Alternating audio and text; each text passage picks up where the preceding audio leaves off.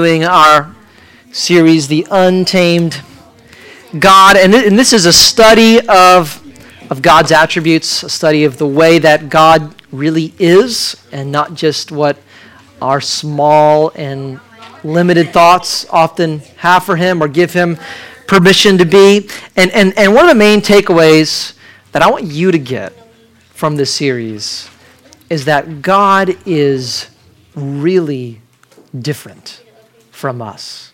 Right? God is like us in some important ways. It'd be more accurate to say we're like God. We're made in His image. And so there are aspects, because of how God has designed us, there are things about God that He uses our own experience to help us understand. Right?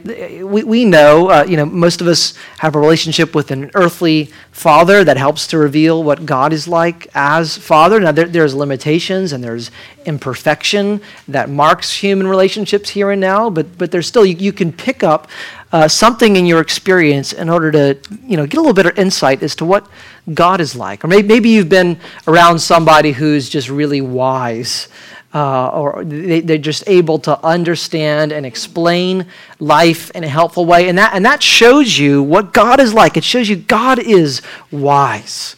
Right? He is the one with insight. He is the one who can tell us how life was designed to be lived. But there's a whole aspect, a whole set of aspects of who God is that there is nothing in your experience that you can pick up in order to understand. I mean, you just do something as basic as the Trinity.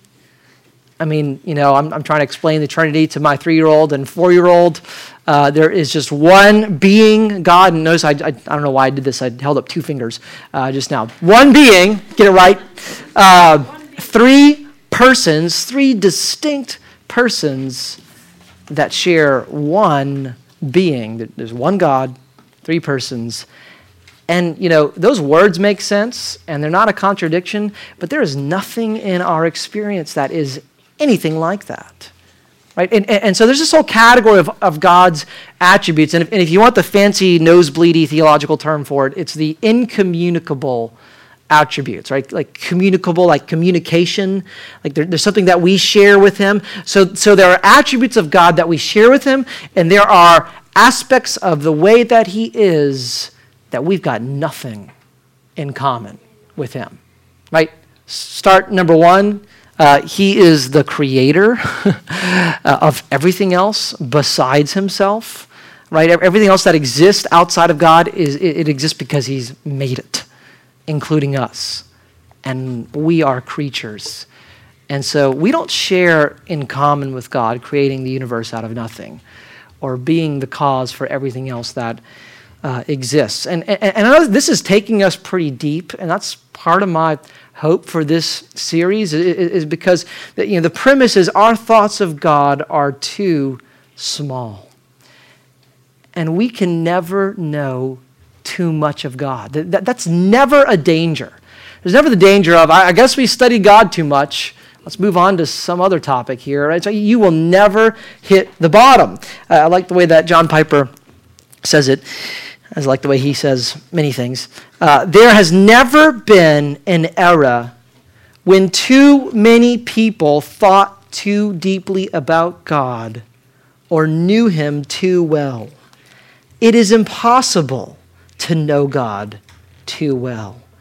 He is the most important person who exists, and this is because He made all others.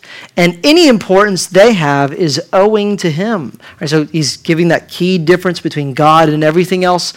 Any strength of intelligence or skill or beauty they have comes from Him.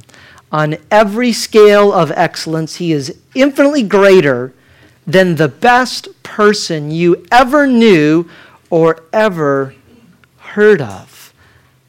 But part of my concern is something like that can become noise to us because it just becomes so familiar to say, yeah, God's better than any person that you could ever know. But that doesn't prevent other people from controlling you and being what you're thinking about and who you're fascinated by and who you want to be like and who has your attention. You can acknowledge all that on paper and you can be around it. You can grow up around it, and it's just like background noise in your experience. And so I want to shock us a little bit tonight. I'm going to state tonight's topic in a way that should sound off. It should sound a little bit like heresy. Something about it will sound wrong to you, but because it's tugging on something that actually is true. But my hope is to provide a perspective shift that could serve you for the rest of your life. And whether that's as a teenager today in a church and wondering whether or not following God is really worth it. And maybe some of you are experiencing that. You are bumping up against restrictions and parameters that are in your life that it's like you have to live differently because of this whole Christianity thing, and you're trying to decide, I don't know how much of that I like or appreciate or enjoy. Well, what we talk about tonight ought to influence how you see that, or maybe for the girls in here, one day if you're a young mom and laboring under a sense of expectation and duty and failure to measure up. Listen, there are young moms that I talk through that they had strong convictions, through their youth group years and just a heart to know God. And here they are, and they're in their 20s or their 30s, and they feel kind of bitter. They feel kind of shut down by life because it feels out of hand, and it feels like there's just one more thing that I'm not getting to. There's just one more thing that God and the people around me expect me to do, and that illustrates how I can't handle it all. And you read to them some Bible verses, and it just feels like it's crushing them. Right? They need to rediscover, and they need to be helped by what we're talking about tonight, and there might come a time when you need that as well. Maybe there are some guys in here who one day you're going to explore a possible call to ministry. There's going to be a desire in you to care for other people and use the abilities that God has given to you to lead them and to be a good influence on their life. And that could become exhausting as well if we don't get this right. So you're going to need these two truths, right? And they're in your notes there. It's first, we do not serve God. And second, God serves us. Now, before you try to get me fired for saying that, this is what Jesus said. Right? The Son of Man did not come to be served, but to serve and to give his life. And why did Jesus say that? Because that's how God is. There's a sense in which God does not want your service. He's not asked you to volunteer that. And his mission is to serve you. And we're going to see what that's all about. This is how God is very different from us. So let's turn to Psalm chapter 50. And we're talking about tonight the doctrine of God's self-sufficiency. Let's turn to the book of Psalms in chapter 50, and we're going to read verse 1 through 15 together. It says in verse 21, we won't look at this verse tonight, but it says, "You thought that I was one like yourself." And that's the big error that he's wanting to adjust. He's not like us in this way. All right? Psalm 50, verse 1, "The mighty one, God the Lord, speaks and summons the earth from the rising of the sun to its setting. Out of Zion, the perfection of beauty, God shines forth. Our God comes. He does not keep silence. Before him is a devouring fire. Around him a mighty tempest," right? That's the untamed God. "He calls to the heavens above and to the earth that he may judge his people. Gather to me my faithful ones, who made a covenant with me by sacrifice. The heavens declare his righteousness, for God himself is judge. All right, that's kind of setting up all that he's going to say here. Verse 7, hear, O my people, and I will speak. O Israel, I will testify against you. I am God, your God. Not for your sacrifices do I rebuke you. Your burnt offerings are continually before me. I will not accept a bull from your house or goats from your folds, for every beast of the forest is mine, the cattle on 1,000 hills. I know all the birds of the hills, and all that moves in the field is mine. If I were hungry, I would not tell you, for the world is mine, and its fullness are mine. Do I eat the flesh of bulls or drink the blood of goats? Offer to God a sacrifice of thanksgiving and perform your vows to the Most High and call upon me in the day of trouble. I will deliver you, and you shall glorify me. Oh God, help us to understand, Lord, both the content of what we are staring at tonight, but beyond that, Lord, let us be affected. Let us feel its weight. Let us feel how it is designed to change our hearts and to free us and to transform our lives. Would it be so? We ask in Jesus' name. Amen. All right, first, we do not serve God. In verse 1, he says, the mighty one, God the Lord, speaks and summons the earth. And so he's standing as sovereign, and we're going to look at God's sovereignty next month. But he's picturing all the world is summoned before him in this psalm here. And you get that name, the Lord. And whenever you see that in your Bible where it's got all capital letters, right, what that's telling you is that is translating the name Yahweh. Right? That is God's personal name. That's God's first name for his covenant people. They knew him as Yahweh, and remember where that came from with Moses, and he's approaching the burning bush, and he wants to know, okay, you're sending me to these people. Who should I tell them is sending me? And he says, I am that I am. That is what defines God. He is the I am. He just is. Listen, you do not need anything outside of God to explain the existence of God. You don't need a reason for him. There's nothing else that he depends on in order to exist. He just is necessarily, and he always has been, and he always will be, and he is the only being who is like this. I'll give you another fancy theology term here. Sometimes God's self-sufficiency is called his aseity, and it comes from this Latin phrase, a se. God exists from himself. Right? His own being is the reason why he exists, and that is in this name here. Now, no matter how special you are, how creative you are, how independent you feel, how much you think you own life, everything that we have is derived.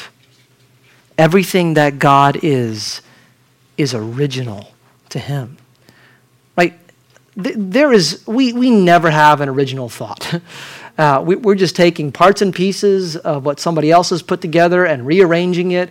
The game we played tonight, I ripped off from a YouTube channel called Good Mythical Morning. That wasn't original to me. So we no matter how special we think we are borrowing from somebody else who is ultimately borrowing from God. But God just is. I like how Matthew Henry puts it. He says, the best man, no matter how good he is, no matter how special he thinks he is, he can only say that by the grace of God, I am what I am. That's what the Apostle Paul said. But he says, God just says, I am, period. And that's all that you need to know. This is how a guy named Gerhardus Voss, and if you're looking for baby names one day, put Gerhardus back on the table. But he says this about the name Yahweh. He says the name gives expression to the self-determination, the independence of God.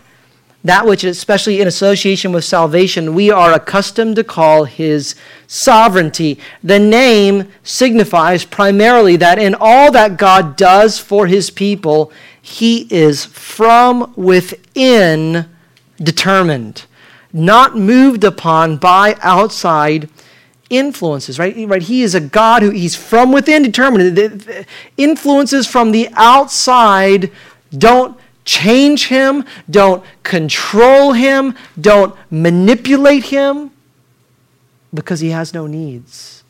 I mean, think of how this works. Right? If you are at a ballpark or you are at some sort of theme park, where you're riding rides and you're out in the sun and you're getting exhausted and you just feel like, you know what, some burgers and some fries and just a cold soda would just be perfect right now. Right? The creators of that theme park know that you're experiencing it. They know you've been out in the sun. They know your stomach is especially hungry. You feel like you haven't eaten in months. And they also know you're not leaving this theme park. So you've got a need, and everything that's available to you is right here. And so that's why they charge like $17 for the burger and $12 for the drink. They are manipulating the fact that you have a need. They've got you. And I don't know if you guys realize this. If you tend to be a needy person, if you're not settled in who you are in God, and you're feeling like I'm always needing affection and always needing attention from other people, you don't realize how much they manipulate you and how much they get you to do exactly what they want to do and feel like you're kind of easy because you're needy. Listen, God is not that way. And this is really good news. He says in verse 7, I am God, your God. Why? Because we twisted his arm? Because we were really good? Because we were really lovely or impressive or finally started having a quiet time? Is that why he's our God? Because we've paid him off by our obedience or by our worship? No. Everything he does comes from within, and he just desires to bless. And we'll see that in a moment. But apparently that's not how Israel had begun to see their relationship to God. All right, look back down in your passage here in verse 8 again. Not for your sacrifices do I rebuke you. Your burnt offerings are continually before me. So this is actually a period in Israel's history where they are honoring the sacrifices. Right? There's just so many times when they just totally neglected that and forgot, wait, there's this thing called the law. We're supposed to celebrate Passover. We're supposed to do this. This is actually a time where they're showing up. They're showing up to church on time. They're making sure to be there. Right? They're present. They're bringing their offering to God. And he's like, I'm not correcting you because of that. Yeah, sure, you arrive, but I will not accept a bull from your house or goats from your folds. For every beast of the forest is mine. The cattle on 1,000 hills. I know all the birds of the hills, and all that moves in the field is mine. If I were hungry, I would not tell you, for the world and its fullness are mine. Do I eat the flesh of bulls or drink the blood of goats? And the implied answer is obviously not a chance. And I hope you don't either, because that's just disgusting, right? But listen, Israel, they're a nation among these other influences and these other ideas and this pagan system where you would bring your offering to serve your deity, and you would sit down and he would, in theory, eat part of the meal. Now, that kind of never really happens, so you're just kind of pretending that's what's going on in this moment. And your God gets a full tummy and becomes happy with what you have brought to him, and then he decides, All right, I'll bless you. I'll make your crops grow, and I'll make your family fruitful, and you'll have a lot of children, and they won't be taken down by illness, and you'll be successful in life. And there's kind of this tit-for-tat relationship between the worshiper and the deity, right? And they thought they were doing that with Yahweh. They thought, God kind of owes us one now, right? Because we're doing the sacrifices. And he really likes those. He really appreciates that. And so, God, we've been on our best behavior now. When's some blessing going to show up in our life? And listen, that's not so ancient, is it? We might not have some of the rituals, although we have our own rituals, but sometimes we think that we're doing God a favor with our obedience. And if we've been faithful, if we've kind of honored the code for a while, we're feeling good about life. And then if things start turning against us and it feels like it's not going our way, it's like, well, what's the point of even doing the right thing? What gives God? Why am I walking through this in life? Is something wrong? Right? Haven't I honored you? And the assumption is, through obeying God, I've done something. I've given him something, and now he owes me because of what I've done. But whatever is happening when we worship and obey the Lord, it is not meeting some kind of need that he has. And this is the point the Apostle Paul makes in the city of Athens. He's sitting among this very religious city, and they have all these idols, and they have this one idol that's made to an unknown God. And he's saying, what you don't know about, I'm going to tell you about, but you've got it wrong from the start because you think you're making this idol, and that represents him, and you think you're serving him through these practices that you're doing in the temple. But he says this, Acts 17, verse 24, the God who made the world and everything in it. So first he talks about creation. There's God, and there's everything else that God has made that depends on him. Being Lord of heaven and earth, so there's his sovereignty, his control over everything, does not live in temples made by man. And if you paid attention last month, you know why. Because it can't contain him. Because the 14 billion light year size universe is not big enough to contain God. And then verse 25, nor is he served by human hands as though he needed anything, since he himself gives to all mankind life and breath and everything else. That's what we sang about, right? Without God, you've got no life. You've got no breath. You've got nothing. Without you, God is just fine. He is who he always has been. He has no needs. He obviously doesn't have any physical needs like food or sleep, but it's common to picture God in a way like he's got some sort of emotional needs, right? He just has these warm, fuzzy feelings about you, and he made you because he needed somebody to love. You just got to have somebody to love, right? That's kind of the thought behind why God created you, why he made the world. He has this kind of human-shaped hole in his heart that only we can fulfill. Why God saved us. Wait, there's a popular worship song that we've sung part of it, but not all of it. And the reason why we haven't sung one of the verses is because it says that Jesus just couldn't have heaven without us. It's like, can you picture it? He's in heaven. He's in the glory of his Father. He is in perfect contentment in the fellowship that they have always shared together. And it's just like, you know what I need here? Seth Collins, man, that's a bad day, right?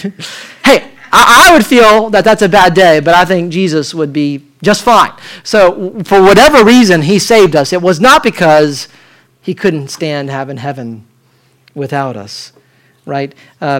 This quote from James Dolezal And I know this is heady stuff, but this is good. He says, God requires nothing beyond himself for the perfect enjoyment of himself.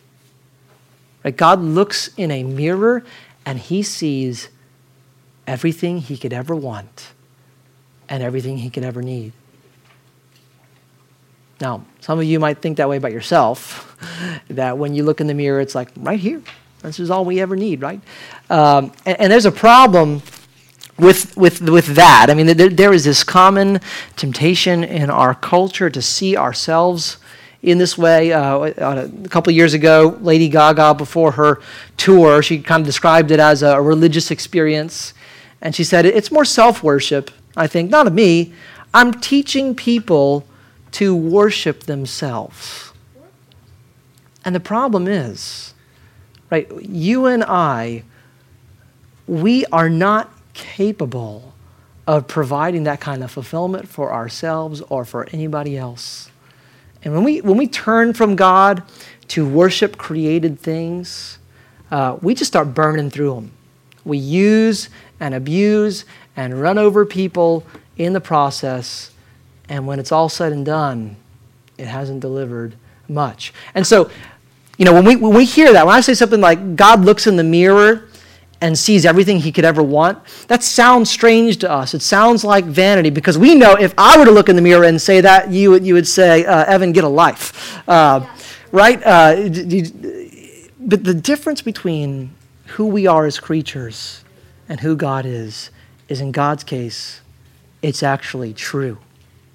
He actually is that perfect and that infinite. And for God to transfer that to anything that he has made and say, you're worthy of worship, you're worthy of being what I most love and the object of my affection, would be for God to commit idolatry and for him to say something that is false. But listen, God's mirror is a person. Right? When Jesus was baptized, there's a voice from heaven that says, "This is my beloved Son, in whom I'm well pleased." Do you know Jesus makes God the Father really happy? And that's good news, because if we're in Jesus, that's the way that he feels about us because of Jesus. But first we need to see it true of him. He sees in his Son the mirror image of all of his perfections, of all of his character, of all of his beauty and his worth. And he says, I'm pleased in him. He's everything I need. And that's been true forever. Father, Son, and Holy Spirit had all the love, all the acceptance, all the happiness they could ever want, they could ever need. And they weren't looking for additional members like they were some reboot band on tour, just desperate. It's like, well, three of us got back together. We just need a bass player now. The Trinity's not looking for a fourth member, right? They were perfectly fine before we ever arrived on the scene. And so whatever God's reason for creating, it was not because he needed us. If we never existed, if the entire planet and all of human history never were, God would not be at a loss. We do not serve God as if he needed anything. Now, here's my question. How does it make you feel? Does it make you feel a little disappointed because it makes you feel less special? This ought to be comforting. This is called in 1 Timothy 1:11, the good news of the glory of the blessed or the happy God. That God is really happy is really good news for us. Because what that means is if we're in a relationship with him, there's nothing that we can do that's going to steal away from that. Right? And that means he is always capable of managing our lives and managing the universe with perfection and wisdom and care. I mean, you guys know this. If you're really depressed, if you're in a bad mood, it's like, stay away. Don't ask me for advice. I'm going to just tell you to blow everything up in your life, right? God's never in that condition. He's the happy God. And that's really good for us. There's a lady named Johnny Erickson Tada that some of you may have heard of. When she was 19 years old, she was in a diving accident. She dove into a pool, didn't understand if it was, how shallow it was, broke her neck, and ever since then has been a quadriplegic. She's paralyzed from the neck down. She can't move her arms or her legs. All she can do is move her head. And actually, she's learned how to paint by holding a paintbrush in her mouth, and it's a really capable artist. But she has lived. She's in her 60s now, 50s or 60s, ever since she was 16. I mean, some of y'all are 16 in here. Can you imagine the rest of your life changing in a moment? And that's not what defines you. You are constrained to a wheelchair and you can't move your hands and your arms. And you know what she could be going through. We don't know it from our experience, but you can imagine the depression, the confusion, trying to figure out where's God in this? All right, here's what she has to say about this doctrine. Long, long before matter existed, before the cosmos took its first breath, before the first angel opened his eyes, when there was nothing, God had already lived forever. He had not just lived forever, he had been contented forever. And whatever God was, he still is and always will be. An odd thought for us moderns. Who says God is contented? Assuming it's true, is it good news? After all, the entire human race is trudging through pain. Should God be allowed to watch it all happen with his feet up in a hammock? Maybe the notion of a satisfied, untroubled creator disturbs you, but it shouldn't. For if God is to rescue anyone from heartache, he had best not be bleeding himself. And that's what we're going to look at next, how God steps in to rescue. God has no needs, but we do. And because he is sufficient for his own infinite being, he is enough for us. All right, so second point, final point, God serves us.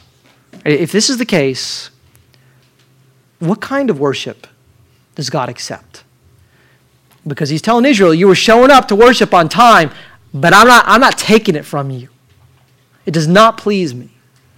All right, so what does? In verse 14, what does it mean to glorify God? Offer to God a sacrifice of thanksgiving and perform your vows to the Most High. Now, it's really easy to read past that, and here's where it would help if you have a study Bible, because what's he talking about there?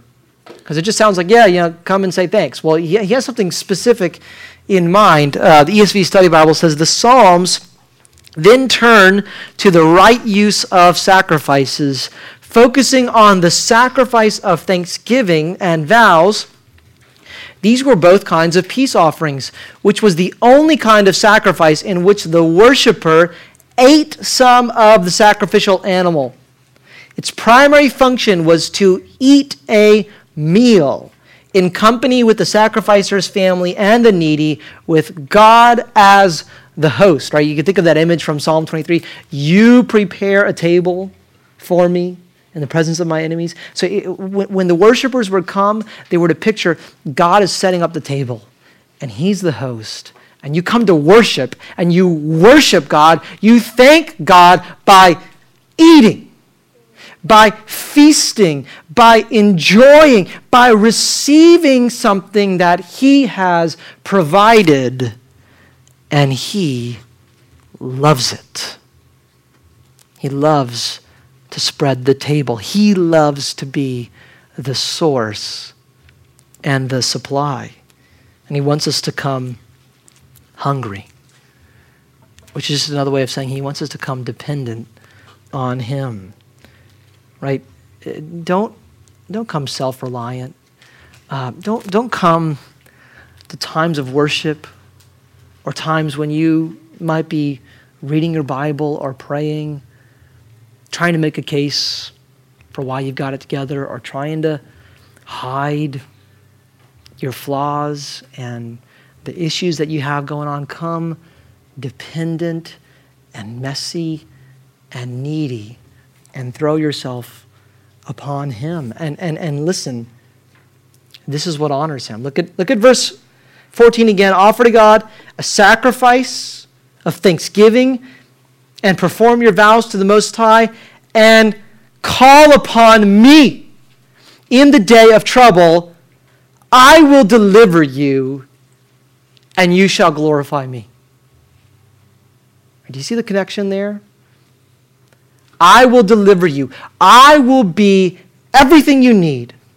I'm going to show up and save the day in your life because you've come recognizing, God, I need you. I am not capable. I can't do this. I'm desperate.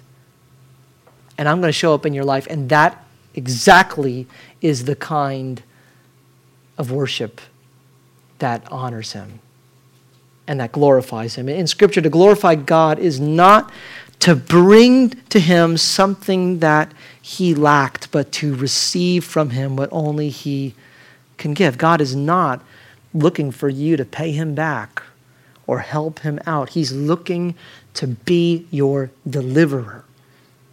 He's looking to be your Savior. He's looking to be sufficient for you because he's sufficient in himself and he knows that you are needy. I love this thought from Sam Storms. The God of the Bible is the kind of God whose greatest delight comes not from making demands, but from meeting needs. God is always the giver. We are always the getters. Right? I like this thought that John Piper gives. He says you have two pictures of, if you think of a watering trough, like one of those basins that animals drink out of, that is constantly needing to be refilled. And sometimes that's how we think that when we come and we sing to God, that's what we're doing. We're bringing the bucket of our praise. We're bringing a contribution that we have to make, and we're dumping it into the watering trough, and we're filling them up. It's like, God, I'm here to glorify you. And sometimes people think that's why God made the world, because he just was unfulfilled and he just wanted to be able to boss people around and get their worship because he has some inferiority complex he developed in kindergarten. That's not the God of the Bible. But listen, we that's how the culture sounds. But sometimes if you're most aware of your duty in a moment like tonight or Sunday or in your acts of obedience, like you've come and you've got your bucket that you're supposed to bring to God because that's what he's asked you to do, you've got it totally wrong. And Piper says he's not a watering trough. He's a mountain spring. He is this endless source that is always flowing with refreshing water. And what God wants you to bring is your thirst. He wants you to come and say, I need you.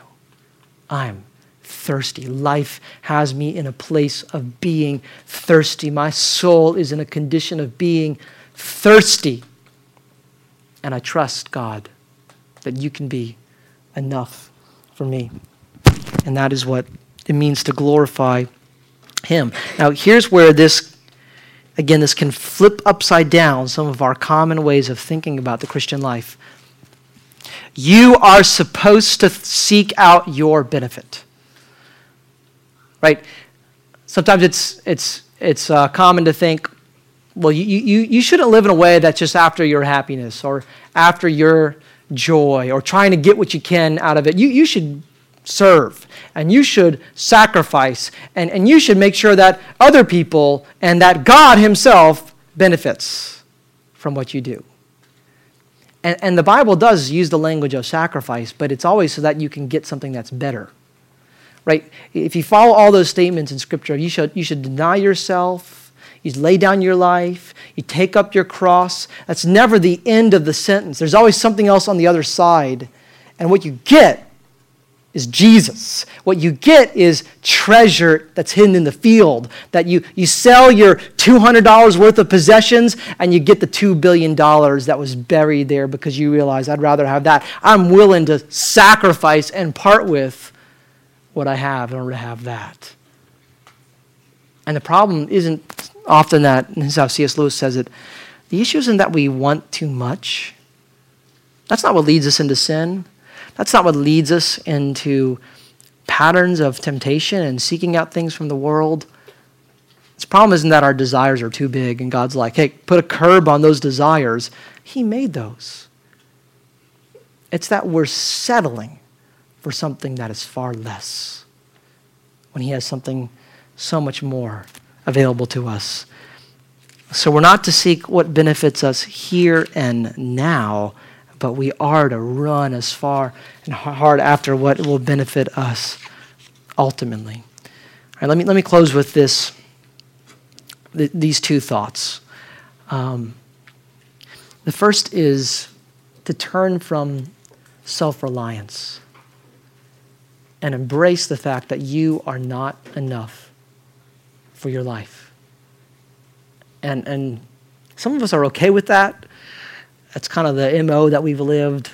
But that's a problem for some of us because we feel like I've always got to have it together, and I've always got to be able to measure up, academically, athletically, expectations of my parents, morally, and what it looks like to be a good Christian. And those are all fine categories to have and to want to grow in, but it will crush you if you don't embrace the fact that you just do not have it together. And we need him. And what God loves to do is to put you in places where you are at your limits so that he can show up and do what Psalm 50 describes. You cry out to me, and I will deliver you. And that will glorify me. What does not glorify God is if we think, I can handle this. I've got this. And listen, if we don't pray, that's what we're saying. I've got this on my own. I can handle life without you. 1 Peter 4 is not on this slide, but this is what it says. All right, so yes, we do serve God, but 1 Peter 4:11, serve by the strength that God supplies in order that in everything God may be glorified through Jesus Christ. Serve in a way that glorifies God, which means serve in what he supplies from his own sufficiency. All right, that's our first thought for us. And second is this how you see God? Do you see God and his law and his commandments and his expectations for your life and the boundaries that are in place and the lines that he's drawn and said, don't cross this? Do you realize he's after your joy? He's not trying to suck the fun out of life for you. He's designed it. And he wants you to be as happy as you could ever be in him. All right, final quote for us, and then I'll pray to close this. Sam Storm says, every syllable of every statute, every clause of every commandment that ever proceeded from the mouth of God was divinely designed to bring those who would obey into the greatest imaginable happiness of heart. Don't swallow God's law like castor oil, for when you understand his intent, it will be like honey on your lips and sweetness to your soul. I hope you feel that in this way. That whenever you encounter something in here that says, stop doing that and start doing this, right? It's not some external constraint, but that your heart realizes this is the God who made you and who loves you and who did not have to make you, but who created you out of the overflow of his own goodness and his desire to share that perfect fellowship that he has always had with others, with you and me, seeking to ensure that we get as much joy and as much pleasure, not only in this life, but for all eternity that we can. And he's saying, trust me. Trust me that I am that way. And come to me, and I'll be your supply. Let's pray. Lord, would we trust you? Lord, wherever it is that we are needing this message, needing to apply it, Lord, if it's, Lord, in an approach to life that too often embraces self-sufficiency and ignores you and ignores our need for you, would you forgive us for that? Lord, if we've had any sort of distorted understanding of who you are and your motives and what you are after in our lives, Lord, help us to see you accurately and help us to seek with all of the energy that you supply to deepen our delight in you for all eternity. We ask in Jesus' name, amen. Amen. Thank you.